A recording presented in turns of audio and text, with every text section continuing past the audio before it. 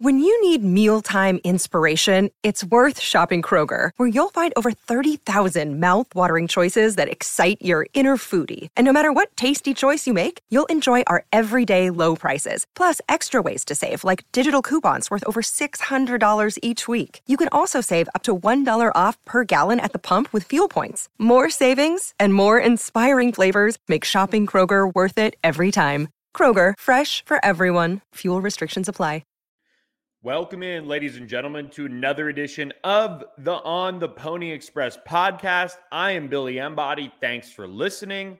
On this edition of the podcast, we're going to break down all the newcomers for SMU football this spring and share some of the expectations, especially for the transfers that are incoming, giving some best case, worst case scenarios for how they can contribute to the Mustangs in 2023. So let's jump on in. I want to lead off with the high school prospects because we're probably going to spend a good bit of time talking about these double-digit transfers that Rhett Lashley and his staff brought in during the offseason, at least for now, at least the ones that are going to be here for spring practice, which starts on Thursday. We will get to see plenty of practice this spring, the staff opening up much of their practice to us to both film and also take notes for. The first two practices are going to be just limited to 20 minutes of viewing, and then we'll have media availability. And then once the weekend hits, we'll get to see pretty much a full practice and talk with the coaching staff afterwards, as well as student athletes post-practice for much of the spring. So good news on that front for all of our ontheponyexpress.com subscribers. Big special coming out for spring ball, so be sure to be on the lookout for that, for ways you can subscribe to ontheponyexpress.com. Appreciate all of you guys who have also helped us hit the 700 subscriber mark on our YouTube channel. Keep hitting that subscribe button. It means a lot, and it certainly helps us out here at On the Pony Express. Now, without further ado, let's jump in to the four high school prospects SMU brought on to campus for the spring. And I'm going to lead off with one of the guys who has been very productive throughout his high school career. Jackson Lavender out of Lucas Lovejoy, SMU's first commitment in the class of 2024, back when Sonny Dykes was the head coach. When Rhett Lashley and his staff took over, they kept recruiting him, kept saying, hey, we want you. And in January, I believe it was, he reaffirmed his commitment to the Mustangs well over a year ago. He did that and ended up being very solid. He picked up a Boise State offer during his recruitment, had some interest down the stretch from some other bigger programs, but ultimately signs with the Mustangs. He'll be, one that headed down 75, just about 30, 45 minutes, depending on traffic, to play near his hometown of Lucas. Senior season, 48 catches, 794 yards, 28 rushes, 183 yards, 16 kickoff returns for 425 yards, for 1,402 all-purpose yards to go with 11 total touchdowns on his senior season. When you look at Jackson Lavender, I think he's somebody that listed at 5'9", 165 pounds on the roster, who factors into that slot position. And we talked about the slot, and we'll certainly talk about it at length on our final position preview podcast when we talk about wide receivers on Thursday. But he's heading into a slot room that has Roderick Daniels coming back after his late production in the 2022 season. Jake Bailey returns from injury. Honestly, one of the big quote-unquote additions you could talk about for this SMU team is having Jake Bailey back in that slot position. And then, Dylan Goffney, will he play this spring? He'll be somebody to watch who got some time in the slot, as well as Teddy Knox trying to make a push there. But as far as Jackson goes, he gives SMU another option when it comes to the kick return game early in his career. He took some kicks back to the house. He's got, multiple times sub 11 in the 100-meter, which means he can really roll. A very polished receiver, somebody who's played in one of the top passing offenses in Texas over there at Lovejoy High School. His dad, Jason, is a high school football coach and offensive coordinator over there and really has that thing cooking.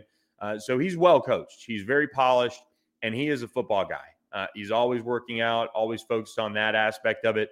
So he brings that competitive nature to the wide receiver room. I think for spring with Jackson, he spent a ton of time around the football program.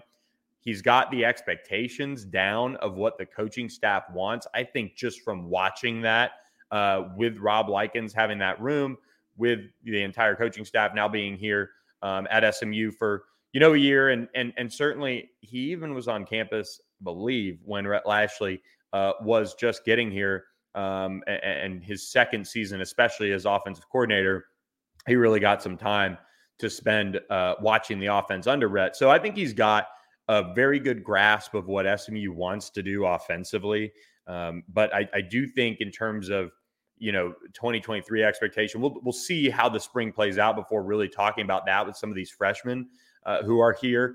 But he does have a little bit of a tough road, I would say, in that slot room with Jake Bailey, especially coming back. You look at what Roderick Daniels did at the end of the 2022 season and how versatile he was. So there are some roadblocks to him playing a lot early, but I think if he can come in and show the maturity needed to be a return guy, he could be an option there just with his speed and having done it a lot in his high school career. SMU has had a mixed bag of putting freshmen back, but I think if you're looking at the kick return aspect of his game, that's where I feel like it's a little bit of a safer bet as far as catching a kick. And being able to read blocks and make some big plays. And it'll take, maybe somebody who has a really big role in the offense off the field or just one of your, better full-time starters off the field for a couple plays a game. So SMU gets a, really productive high school slot in Jackson Lavender who is here for the spring. Keeping in that pass catching room, Lonnie Johnson, the big wide receiver, turning tight end from Fort Worth Timber Creek, coming on to campus. He's somebody that, as a senior, missed pretty much all of his senior season with an AC joint sprain. His family ultimately decided, we're going to shut it down and prepare for SMU and prepare for his time at SMU and getting to campus. And you look at Lonnie, he's a big framed kid.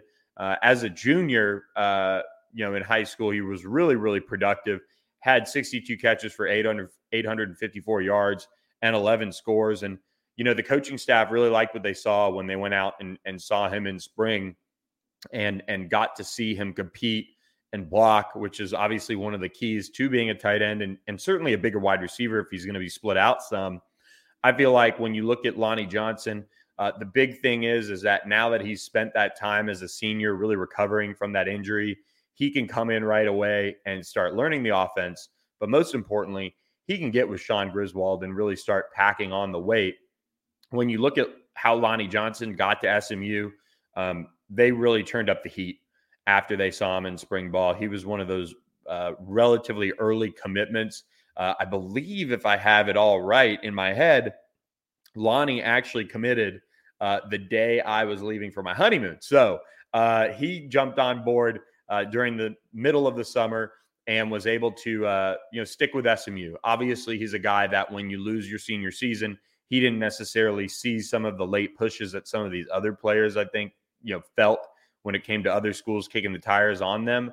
But he was very productive as a junior. I think his versatility is really, really key when you come to looking at him long-term as a tight end. He could bulk up and really add some serious mass and be a every down tight end.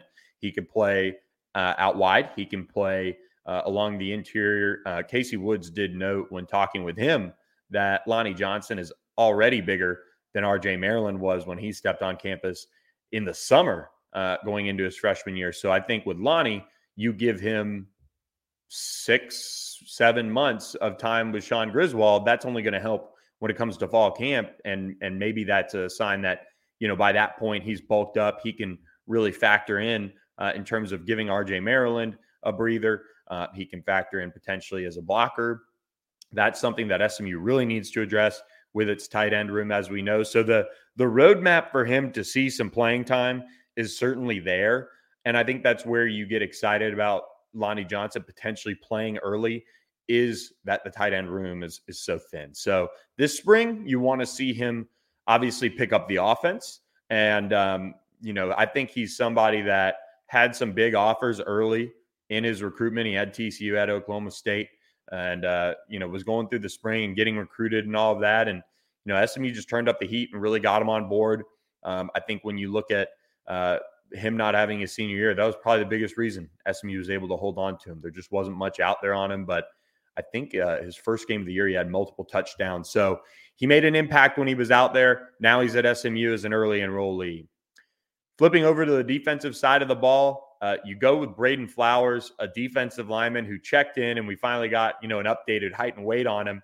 6'3", 250, comes in having pretty much played only offense as a senior at San Antonio Central Catholic.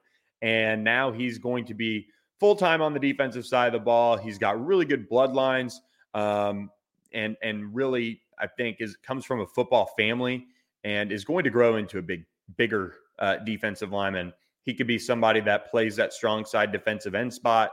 He could slide inside and play defensive tackle at times when it's all said and done. I think for Braden, he's a ball of clay, and that's where Calvin Thibodeau this spring is going to get an opportunity to really lay down that foundation for what his career is going to be. Teach him a lot of the fundamentals. I mean, he played tight end, running back, linebacker, defensive line at times for his high school. And as a junior, 15 tackles, 5 of which went for loss, 3 sacks and 2 pass breakups as a junior when he was playing linebacker. Now he's going to come to SMU and start getting to work as a defensive lineman. So when it comes to Braden Flowers, I would say he's one of those prime redshirt candidates when it comes to that, and a really solid developmental prospect. Didn't necessarily have a ton of recruiting buzz just because I think he played all over, but Texas Tech was a big offer for him. He did commit early to the Mustangs and then end up signing with them and sticking with them. And finally, we've talked a lot about Alex Kilgore. We just previewed the linebackers last week on our position preview. He's a potential starter coming in as an early enrollee, and he's got that frame that has the room to add mass over the course of these 7-8 months before fall camp. And he comes from a winning program. Katy Paytal, won a state championship as a junior.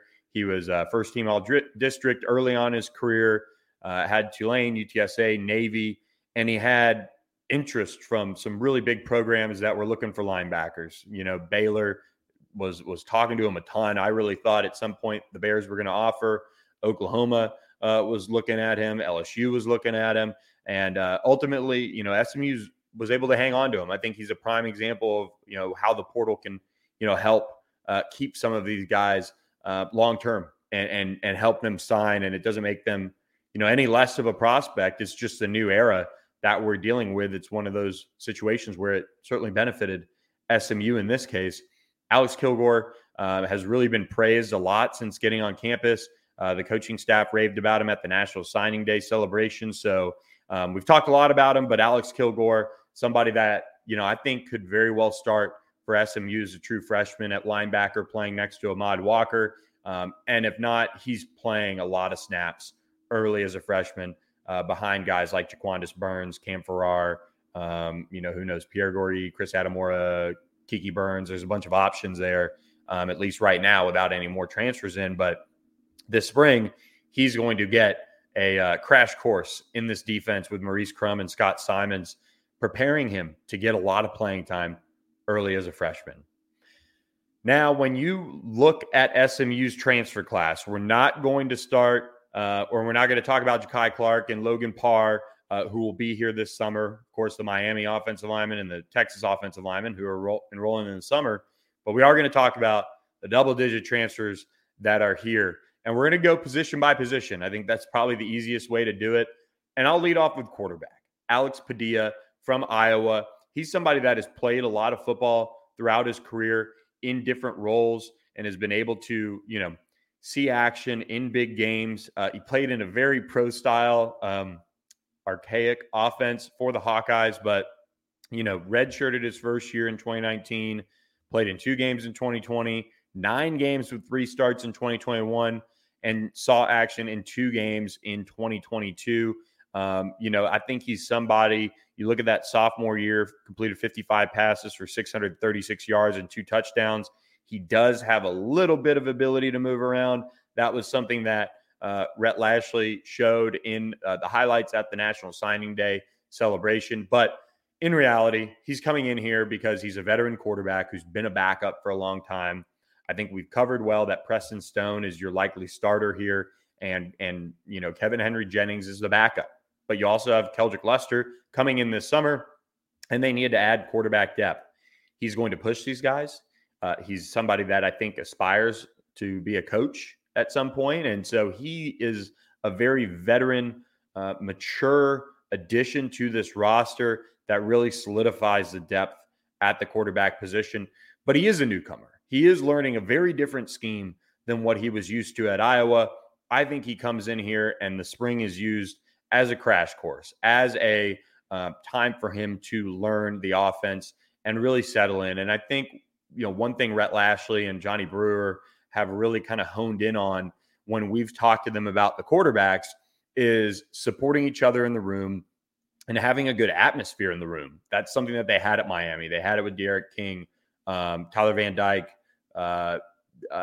Jeff Garcia, all of those guys who have been there at Miami. That room was very supportive of each other. And that's something that I think Alex Padilla is going to bring. He knows the expectations. That was kind of how they recruited him. They didn't want to go over the top and say, look, you're going to be a starter, or you're going to have even necessarily maybe a legitimate shot to win the starting job. But we need a veteran quarterback. We want you to come in here and lead. And if we need you, we know you'll be prepared. We know you have at least the talent to be able to play for us if we need you in spots. So this spring, I think you look at Alex Padilla, he learns the offense. If you get a best case scenario for him, and it is kind of on the flip side, somewhat of a worst case scenario, when he's called upon, he's able to move the offense. He plays turnover free. On the flip side of it, a worst case scenario is you're looking at him being a starter, in my opinion. And that's no shot at him, but he's had opportunities to start. He hasn't necessarily been overly impressive at a high level. And if he's your starter, that means you've had injuries, potentially multiple, to the quarterbacks. And you're now in a situation where you have a player who's not only a first-year starter in that sense, but he's new to your system too. So he's going to have to be ready to go. I think he's, again, a very mature guy who will be ready to go if called upon. But the worst case in SMU's sense would be that he's playing a ton. And again, that's no shot at him, but they are putting their chips very much in the Preston Stone basket in my mind. So to have him be a backup is the best case, and to have him be prepared and give you quality reps when called upon. So Alex Padilla is the guy they brought in at quarterback. You move into the running back room, though, and man, LJ Johnson from Texas A&M and Jalen Knighton from Miami. LJ Johnson, more of a bigger back who played a little bit at Texas A&M. He redshirted his first season on campus in the 2021 season, played in 4 games, 21 carries for 76 yards, and then followed that up with 6 games in 2022, 10 carries, 39 yards, and 2 touchdowns, including a touchdown against Miami, funny enough, with all the Hurricanes flavor on the roster now. And when he was in high school, I covered him a good bit because LSU was among his top schools. Rushed for 4,353 yards, 77 rushing touchdowns, and 421 receiving yards with 5 receiving touchdowns. In his career, he was the district MVP on offense as a senior when he rushed for 1,200 plus yards, 20 touchdowns. He is an all-stater. He's very decorated. He brings that thunder to your running back room. And when you look at what you're looking for out of LJ Johnson is, you have Kamar Wheaton, who could, if he, continues to bulk up and all those things, be kind of a thunder guy with some certainly straight line speed. But I think LJ Johnson is your physical runner. He's the guy that when SMU brought him in, looks at it as all right, thunder, lightning type of scenario with him and Jalen Knighton, him and Kamar Wheaton. And if, he does have a little bit of burst like Keenan Hall kind of talked about at the National Signing Day celebration, that's a plus. And LJ Johnson does have that talent. It just didn't work out for him at Texas A&M. They had some guys emerge, and he ended up kind of buried on the depth chart and looking for a new home. So now that he's at SMU, you hope that he finds his form that he had from high school for sure.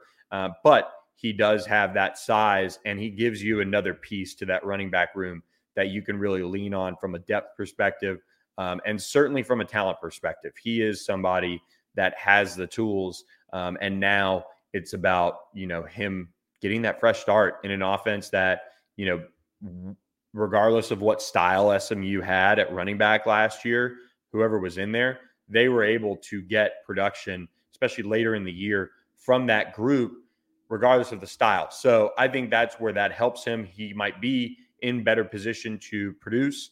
And so I like what LJ Johnson's going to bring. Obviously this spring, you look at him and he's going to, again, with all these guys, and we can kind of leave it at that so I don't say it too often, but learn the playbook, pick up their style as far as practice habits and what they want to do. That's a room that's very talented and deep. So there's a lot of competition there. So you want to see him rise to that occasion as well. As far as the best case, I mean, you're looking at somebody that when it's 3rd and 1, 3rd and 2, 4th and 1, I mean, you call on him and kind of similar to an expectation you would have of Tyler Levine. He's going to get you those yards. But at the same token, he does have the chance to be a 3-down type of back and talent level wise. And the best case would be for him to grab it and be dynamic and be physical and beat out a Jalen Knighton for the starting running back job. And, I think Jalen is probably the presumed starter or projected starter going into spring. As far as worst case, he's not productive and he's not able to find that groove and find that physical running style that made him so highly recruited coming out of Cy-Fair High School in the Houston area. And you flip over to the side of Jalen Knighton coming in from Miami, a place where he had success as a running back under Rhett Lashley and that staff early in his career.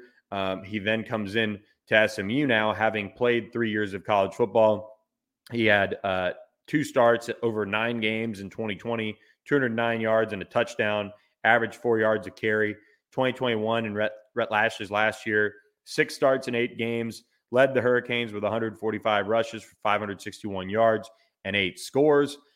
And the one thing that I really want to hammer home when I talk about Jalen Knighton is his ability to catch the football. He had 20 receptions for 280 yards and 3 touchdowns. It was funny. The highlights Rhett Lashley showed of Jalen Knighton specifically were his ability to catch the football out of the backfield, make people miss, make some really, highlight reel style type of runs. And then in 2022, he made 4 starts in 10 games, 78 carries, 423 yards and a score, and then 9 receptions for 82 yards. So kind of a very different offense in terms of getting him involved in the passing game as well in Miami that this past year. So he comes to SMU with 2 years of eligibility remaining, or 3 years to play 2. But really, the best case scenario for Jalen Knighton is he finds that form from early in his career at Miami. He came in as a 4-star prospect. He was highly thought of. He was in the top 150 overall prospects, even up to, knocking on the top 100 with some services. So he's got the talent. He's got speed. And I think with him, you want to see him take the bull by the horns and be that starter. That's the best case scenario. Almost an every down back. SMU wants to rotate. There's no secret of that, but they do want him to show that explosiveness, him to show that athleticism and playmaking and, be 1,000-yard back. And especially with all-purpose yards, that's what they need from Jalen Knighton. If he brings that, and I said this throughout the year when the running game was struggling, what they missed was an explosive guy like Ulysses Bentley when he was healthy for SMU. They missed that this past season in the run game. Jalen Knighton gives you that. He's got experience in the run game with this offense, reading the blocks and the style that they play with. I think that's going to help. On the flip side of that, if you're looking at it from a worst case scenario, he's overtaken. He's not the guy that he was early in his career as far as projecting to be, an all ACC type of back. And that'd be unfortunate. This was a very business-like decision for him, much like it was for Keyshawn Smith from what we picked up. And he wanted to do this because he felt the most comfortable with this offense, this coaching staff, to get him back on track, to help him achieve those goals. And sometimes it doesn't work out. And sometimes, SMU's run game was inconsistent last year. And maybe there are bigger issues. But Jalen Knighton does have that talent. And I don't think overnight he's lost that. I think he needed a fresh start. I think there were a lot of issues in Miami. But if you're looking at a worst case, it's just one of those things where it didn't fit like they thought it would. But I tend to believe he's got all AAC type potential, first team potential in 2023. I'm very high on what Jalen Knighton brings to this SMU offense. They didn't bring in a tight end through the transfer portal. So we go to wide receiver, where they brought in Romello Brinson. He was the latest addition you could get. They're a couple days into school, and they needed to get him in. But they bring in Romello, who came in as a very highly touted prospect in the class of 2021 from Miami Northwestern, which is the same high school that SMU got Adam Moore from the high school ranks in the 2023 class. He was dominant for that Miami Northwestern team, 3-time state champion, playing for just one of the storied programs in the state of Florida, and especially South Florida. And he was just so highly thought of. Really, really high-end prospect overall, another top 150 type of player. But for whatever reason at Miami, he hadn't figured it out. Rob Likens, that staff, recruited him at Miami. They got him on board in that class of 2021. He played in 11 games as a true freshman, 7 receptions for 90 yards and 1 touchdown. Played in 9 games in 2022, 7 receptions for 99 yards. But it just never clicked. And now he's back in an offense that he's certainly familiar with, and they thought highly enough of him to kind of get him some burn early as a true freshman. He's going to be somebody that factors in along the outside wide receiver position. I think if you're looking at a best case scenario, he hits his confidence at all-time high for him, and he finds it in the spring, and he's able to make plays, and he feeds off of that, and he becomes one of the surprise additions in a sense from the transfer portal. He had some other options. He went on some other visits, but he was a guy that SMU kept on in terms of wanting to bring in. They recruited him really well, and he's got that big body that they needed. He just doesn't have necessarily the pedigree at the college level that some of these other transfers do have. He does have the talent. If you're looking for a best case scenario, he becomes, I think if you're looking for a best case here, it'd be 1A Jordan Curley, 1B Romello Brinson on the outside for SMU. 2 guys that have talent, but are also a little different. And that the best case would be that both are healthy and both are able to contribute at a high level. Worst case scenario is, he just doesn't have it. And he's going to be a depth piece. He's going to be a light rotational guy.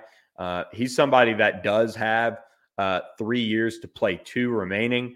And the worst case, in a sense, would be if he redshirted and you really couldn't get much out of him. And so that's going to be something where, you obviously don't want to happen. The SMU wide receiver room, I think on the outside, is a group that, needs a guy like Romello Brinson to play above the expectations for him. But he hasn't necessarily put it together at the college level just yet.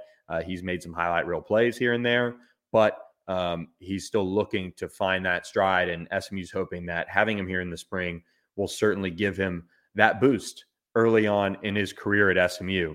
On the flip side of that, you look at Keyshawn Smith, who they brought in from Miami as well, and somebody that, again, came in that 2020 class with Jalen Knighton. He played in 9 games, had 2 catches for 58 yards, then took off in 2021, started all 12 games, 33 catches for 405 yards and 3 touchdowns.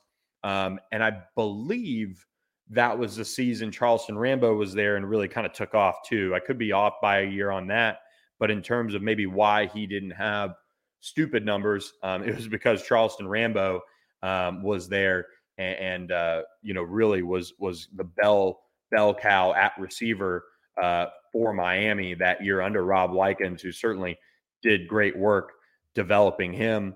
I think Charleston Rambo was at Miami for that dominant 2021 season.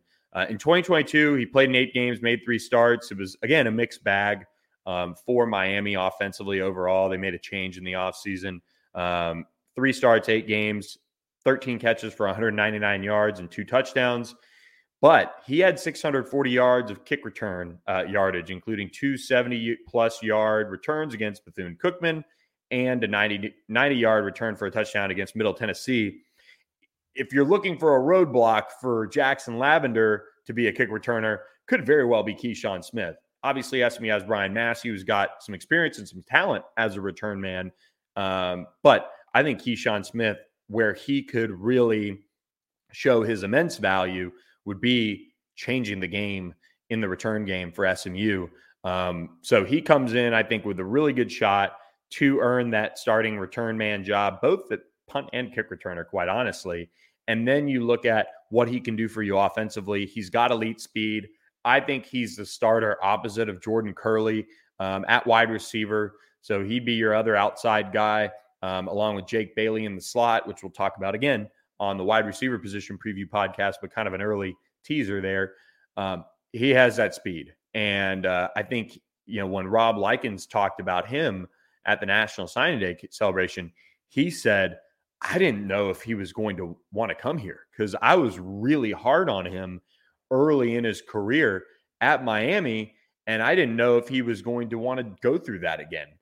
And lo and behold, and Rob Likens and Casey Woods has said this to me, but Keyshawn Smith made a business decision to come to SMU and get in an offense that he trusts the coaching staff to get him right and get him ready. The best case scenario is Keyshawn Smith is a one and done, and he goes for 1,000 yards. Obviously, SMU has, I think, 3 receivers, Keyshawn Smith, Jordan Curley, and Jake Bailey, who could go for 1,000 yards, maybe not together, individually all at the same time. But Keyshawn Smith has the talent to take the top off of that defense and to make plays that'll push him potentially over 1,000 yards. That would be the best case scenario for him. Worst case, I've heard some rumors that he kind of struggled at times with drops. And if that continues, that's something to look at. And this spring will be an opportunity for him to hone in on the basics and the fundamentals. Rob Likens, who's Rashee Rice has said that's the best wide receiver coach I had, has got to continue to develop those hands and continue to develop the traits that made him such an explosive receiver as a sophomore in 2021. And the worst case would be that, it doesn't come back together for Keyshawn Smith and the drops come and some critical ones when it comes to, a 2023 campaign. And SMU had their fair share of drops here and there last year that were critical. Keyshawn Smith needs to have that part of his game cleaned up a little bit from what I've at least read. Obviously, it was a train wreck a bit offensively at Miami in 2022. That's why they made a change. So who knows how that factored in.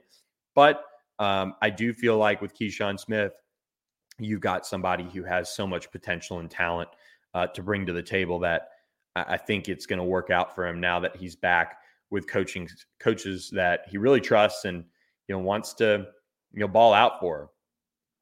You move into the offensive line, and obviously 2 of the 4 transfers in that group are already here with Missouri offensive lineman and former DeSoto standout Hiron White, and Texas A&M offensive lineman and former Dickinson standout and top 100 prospect, an elite prospect on the offensive line, P.J. Williams.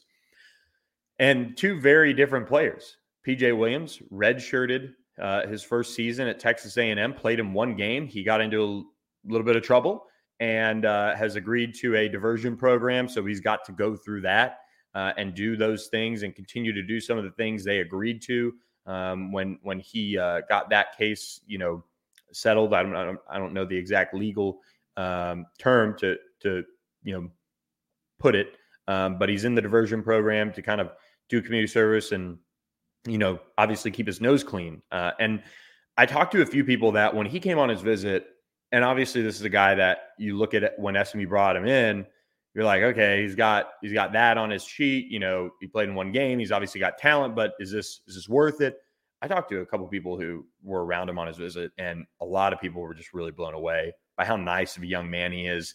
And his lawyer, made it clear, because PJ, didn't really talk too much about the process, but he said, look, I mean, this is a guy that, is a good kid, had a ton of letters of recommendation in terms of, trying to help get his life back on track. And I think that's a sobering and humbling experience for somebody to go through. So the big key for PJ is to obviously get on track and learn the expectations for SMU's program and what they want to do and accomplish. And if he does that in the spring and he picks up the playbook, the bets are off on what he could do in his first season at SMU. He's somebody that played a little bit of tight end at Dickinson. He has some elite athletic traits in an offensive tackle, and potentially somebody that can play along the interior as well. But with PJ Williams, I think the best case scenario is for him to push for a starting job along the interior. You've got Justin Osborne back, but that left guard spot is up for grabs. Ben Sparks is going to try to hold it down. There will be others that challenge there until Logan Parr and maybe Ja'Kai Clark get there. But, with PJ Williams, he's got so much talent and he's got that ability. And that the best case is that he's starting at left guard for you this fall and then kicking out to tackle at some point in his career. Worst case is, I'll leave it short. He can't be on track and he doesn't put it together because of that. And I don't know how long he'd be here, but he's shown over the last couple months that, he's very motivated to be on the right track and be, the guy that so many people wanted him to be coming out of high school. So I think with PJ Williams, that's something that, really we're going to be watching for when it comes to, what he brings to the table is, can he keep his nose clean and can he, put it all together? When it comes to, Hiron White, very different expectations. He's somebody that missed all of 2022 with an injury, an Achilles. He's back. He's healthy.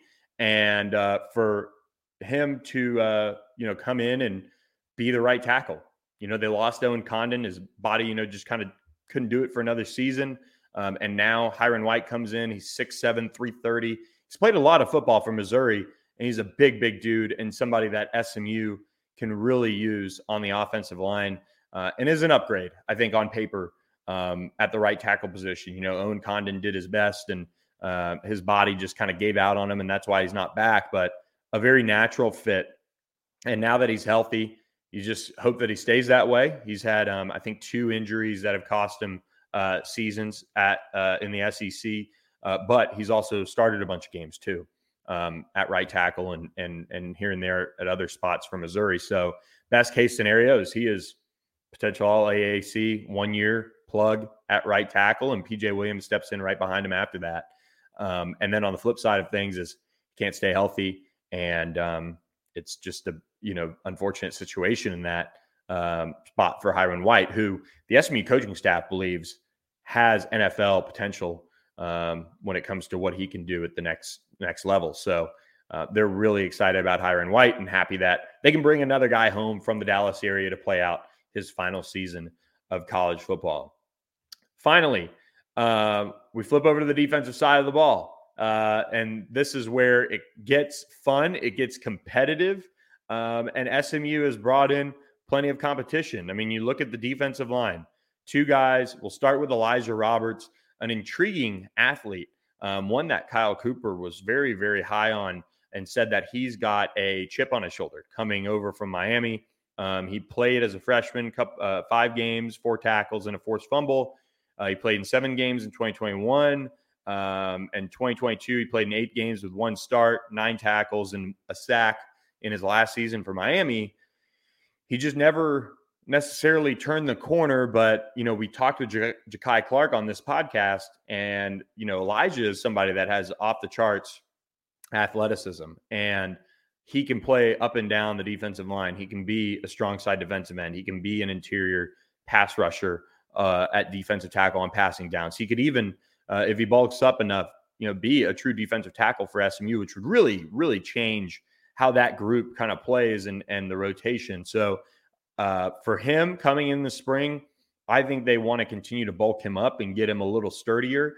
That's just my take on it from the outside. And that'll allow him to play all over the defensive line, and that gives him the best opportunity to play a ton for SMU.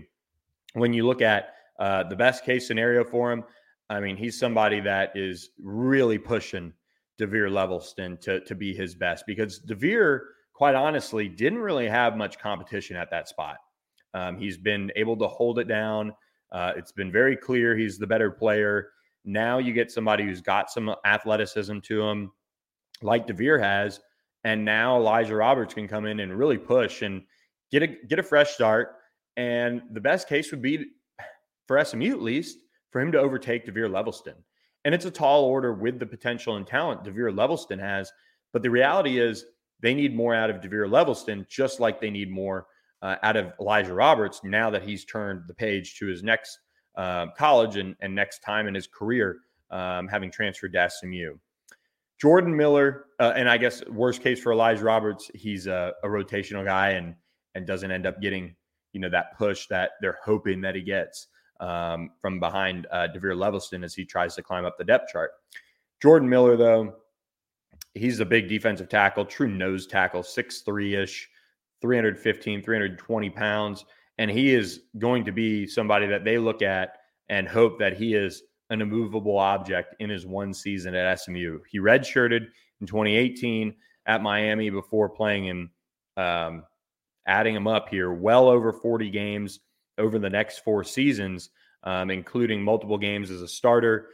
He capped off last year at Miami, playing in 12 games, 18 tackles, 3 tackles for loss, and a sack. He had a really big campaign as a 2021 in 2021, and has just been, a true plug in the middle. And that's what SMU missed last year. They missed a really big body and somebody that demands a double team. And some of the clips that Rhett Lashley showed were of him splitting double teams. And that's where he could really change the defense. And again, for the spring for him, it's about learning the playbook, learning the expectations of this defensive staff. But he has got to be penciled in as your starter at nose tackle. And the best case scenario is he is one of those guys that can't be moved with just one guy. He's certainly going to take 2. And that'll allow linebackers to flow. That'll allow them to do some different things with some of the defensive linemen and allow them to create some one-on-one opportunities. And that's what Scott Simons wants to do. He wants a big nose tackle in the middle. They tried to get it last offseason, but they just couldn't find it. Now they got it in Jordan Miller. They're really excited about him. I mean, he is a big, big dude. And then on the flip side of it, I mean, big guys like him, he's getting a fresh start. He's going to another fun city. He's got a change in level of competition where he could feel like he's the man, and he might not have to put it all together, but and because of that, he doesn't make the impact that SMU wants him to. And that's a lot of the case for some of these transfers. They transfer for whatever reason, and some make a ton of sense, and some you look at it and you say, well, Jordan Miller's going somewhere else for 1 year of college football, and this is his money year. This is his year to turn the corner in terms of potential draft stock for him. Wasn't necessarily viewed as somebody who's an elite level or even, anything less than an undrafted free agent probably coming out of Miami, just because it's hard to find guys like that with that size. So I look at Jordan Miller, and the best case would be for him to absolutely be dominant and put it all together. But worst case is he's a big guy playing out his final year of college eligibility. And he comes into a program where he feels like he might not have to put it all together. But I'll give the SMU staff this. They always push competition. And so I think Jordan Miller is going to be one that will continue to be pushed and has a lot of motivation. You move to linebacker, and this one's quick because they only signed one. They're looking for another, but Ahmad Walker, the Liberty transfer, and somebody that I think Scott Simons just gets giddy about when it comes to talking about what he can do. And that is, a guy that they recruited during COVID out of Warner Robins in Georgia. He's a state champion, and he came in at Liberty, and they didn't meet him until he got on campus because of COVID, of course, and came in and he played a ton of football for him right away. made 3 starts in 11 games, 37 tackles, 5.5 tackles for loss, and 3 sacks as a true freshman in 2021. And then in 2022, he made 11 starts in 12 games, really turned the corner. Obviously, Scott Simons wasn't there anymore, having gone to SMU, but was third on the team in tackles with 63, 11 tackles for loss, 4 sacks, an INT, 2 pass breakups, quarterback hurry, forced fumble recovery. He did it all for the Flames. Coaching changes there. He wants to reunite with the guy that recruited him out of Georgia and gave him an opportunity early on. And he was an early enrollee, if my memory is serving me correct. And they just think he's going to be awesome. There's really no other way to say it. He's 5'11", 215, but he can run, and he certainly isn't afraid to hit people. And I'll add, he's another state champion from the high school ranks. So a very talented player. The best case for him is that he is dominant, and he continues his trajectory of improvement. He's your clear-cut starter. He's a leader for you at the linebacker position. He knows the defense, and he's got the potential to have an all-AAC type season, which SMU so desperately needs, having lost 3 veteran linebackers to graduation. On the flip side of that, he is a little undersized. If you get into this league and you get into games against Oklahoma and TCU, and he isn't able to cut it, that's going to be tough. And SMU struggled to stop the run and struggled to tackle. So you hope he certainly brings a tackling edge to this defense that they didn't really have last year too much. But he is a little undersized. So the worst case would be he gets pushed around a little. But I'll say this, Liberty, played a really tough schedule, and he has some really good film out there. So I'm obviously going to be on the side that, says that he's going to be able to play at a high level and contribute in a big way. And I think that's critical for SMU's defensive success. If you look at the guys who are probably most important to this year, SMU turning the corner, it's Jordan Miller, it's Ahmad Walker, and, probably a mix of the guys in the secondary. But, Ahmad Walker has to be, in my opinion, the best player on this defense. That linebacker room has depth issues. It'll have new starters. You need Ahmad Walker to be a leader. You need him to be productive and be a really key piece for this defense. You move back to the secondary, and we're going to start on the outside with the cornerbacks. Charles Woods, who played in 4 games before redshirting after injury at West Virginia in 2022. He was a one-time SMU commit under Sonny Dykes to transfer from Illinois State, where he signed all the way back in 2018 and played a ton for Illinois State over the next 3 seasons. He played in 11 games and 4 starts in 2021 against West Virginia, picked off Max Duggan when Gary Patterson was still a coach, or maybe it was at that point the interim. But he was really, really expected to be a big piece for West Virginia last year. Played in 4 games and then got hurt and basically opted out and redshirted and preserved 1 more year of college football eligibility. He was a preseason All Big 12 pick as well as at corner. So they view him as somebody who's a lockdown type corner, and that'd be the best case scenario for him. That's somebody that something that SMU hasn't had in quite some time, and they need him to show out for his city. He's from Dallas, played at Kimball. It's time for him to live up to the expectations, and they really need him to play at a high level. I mean, he was a great 2-way athlete in high school, also played basketball and track. They need Charles Woods in his money year to be as good as they expect him to be. And on the flip side, he hasn't had an issue with health. He's played a ton of football through his career, but obviously coming off a little bit of an injury in West Virginia, you hope he's healthy. It seems like he's healthy from what we hear, but you want him to get back on the right track and trend back the right way. And that'll be the big thing for him is getting back on track in that sense. So if he doesn't do that, that's a big blow in a sense to SMU because of how much they're relying on him. But they do have some others that they're counting on. They're going to count on the other side. Chris Megginson, the transfer from Liberty, who comes in after playing, again, a lot of football for the Flames, somebody that Ricky Hundley recruited for a while. And, he's another state champion as a high school player and has played in well over 40 games over the course of his career, started plenty.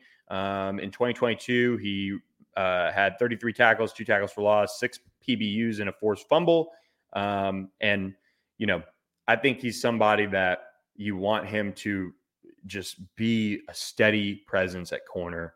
SMU has A.J. Davis. They have some young talent in Jalen Davis-Robinson, who they got out of the portal as well. And they have guys like Jahari Rogers, who have played a lot of football. And Sam Westfall is back on the roster as well. So they've got depth at this position finally, but they do lose Armani Johnson, who was a leader at this group. Chris Megginson, having the experience in this defense, has to play at a high level in terms of, being not the guy who's picked on the outside opposite of Charles Woods. And whoever's opposite of Charles Woods is probably going to get a lot of attention if Charles Woods is living up to the expectations. So Chris Megginson comes in. He's got, a lot of football under his belt. Again, another guy health really hasn't been an issue with, who's played a lot. So best case is he really puts it together now that he's back with his former position coach, and he can, make plays and maybe sneak onto an all AAC list. And then worst case is, you get into a league that passes like the AAC does. And, maybe AJ Davis just continues to develop and Jalen Davis-Robinson comes in with his chip on his shoulder and Chris Megginson can't land a starting job and doesn't really see the field that much. That would be kind of a worst case scenario as he plays in his final season of college football as well. So he's a veteran.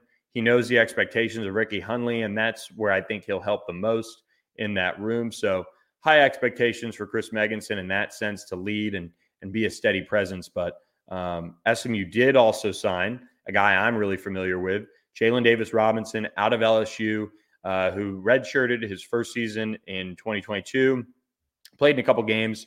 He's from Waxahachie, a guy Scott Simons is really familiar with, Ricky Hundley. A lot of the guys on staff are really familiar with the guy they call Smoke, who has just some unreal times in the 100-meter. He's actually he's edged out Aldrick Robinson, the speedy former SMU receiver, in the Waxahachie record books in the 100-meter.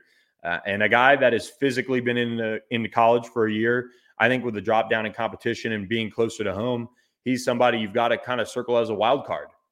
Does he find comfort in being close to home, and can he turn the corner and play some good football and contribute and push guys like Charles Woods, Chris Megginson, AJ Davis, Jahari Rogers? Can those guys be pushed by Jalen Davis-Robinson? And his speed is going to give SMU a lot of options with him as well. He's got a little bit of experience, in the return game and making some plays in that regard. So I'm intrigued by what he's going to be able to do in that respect. And so I'm really high on what Jalen Davis-Robinson can do long-term. I don't think you judge him, obviously, like you judge Charles Woods and Chris Megginson, who's got 1 year left. You look at him and say, all right, with him and AJ Davis, you have the future starting cornerbacks for SMU. So I'm really high on Jalen. He's a great kid. I'm glad it worked out for him.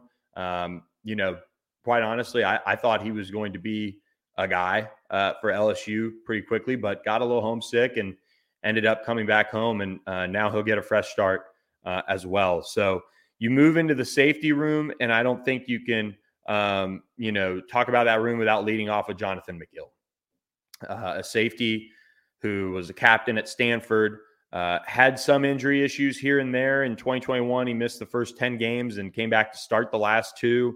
Had some injuries in 2020, or actually, no, he didn't. He played in all 6 games in 2020 for the Pac-12 out there during the COVID shortened season. And he played right away when he got there. He started 6 games as a true freshman in 2019.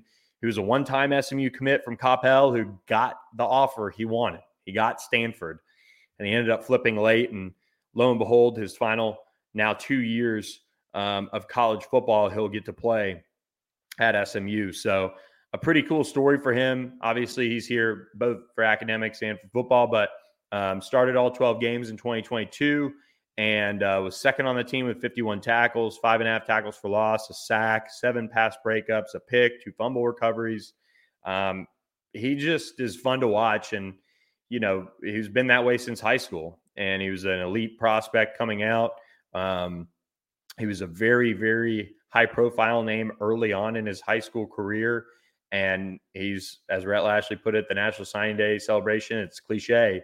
He's a football player. And they need him to be the leader that it looks like he's been so far since getting to SMU, which is learning the playbook and diving in with reckless abandon, and wanting to learn and be ready to go so he can lead back there come Thursday when they kick off spring ball. So he's got very high expectations. He is a really, really, big addition. He was early in terms of jumping on board. And the expectations for him are be an all AAC guy, lead this defense, be a playmaker. He did that a lot in the Pac-12 for Stanford for many, many years. And now, you look for him to be that guy for SMU. On the flip side, you hope the injury bug doesn't catch back up with him. And, on another note, Ahmad Moses isn't just going to give up. CJ Sanders, another addition who we'll talk about in a second, isn't going to give up. Brian Massey has a chip on his shoulder. Brandon Crosley is there.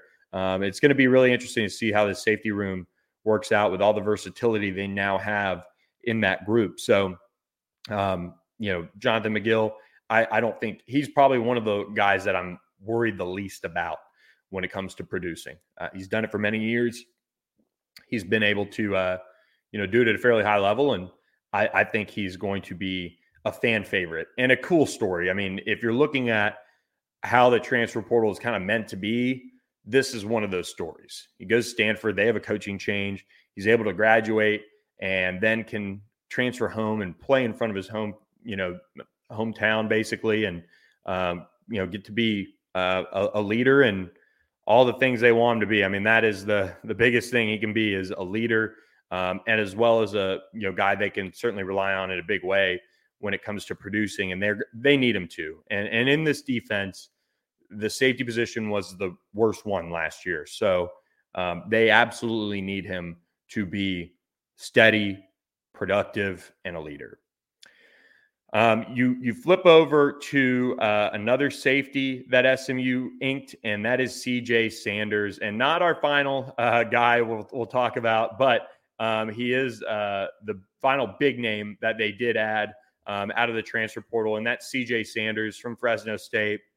He played a lot of football over the last 2 years out there on the West Coast, was able to contribute right away. Again, he came in as a freshman in 2021 and contributed to Fresno State and was able to, see the field a lot. And I think that's worth noting. And, one thing when CJ talked to me about this and what Scott Simons reiterated is, I just want to play football. I just want to play wherever they put me, whether it's nickel, whether it's safety, whether it's corner. I just want to play. So where he lines up, I don't know, but I think he's going to be a safety for SMU, long term. And he's another guy, 3 years to play too. Best case scenario, he played 26 games and made 13 starts over his first 2 years at Fresno State.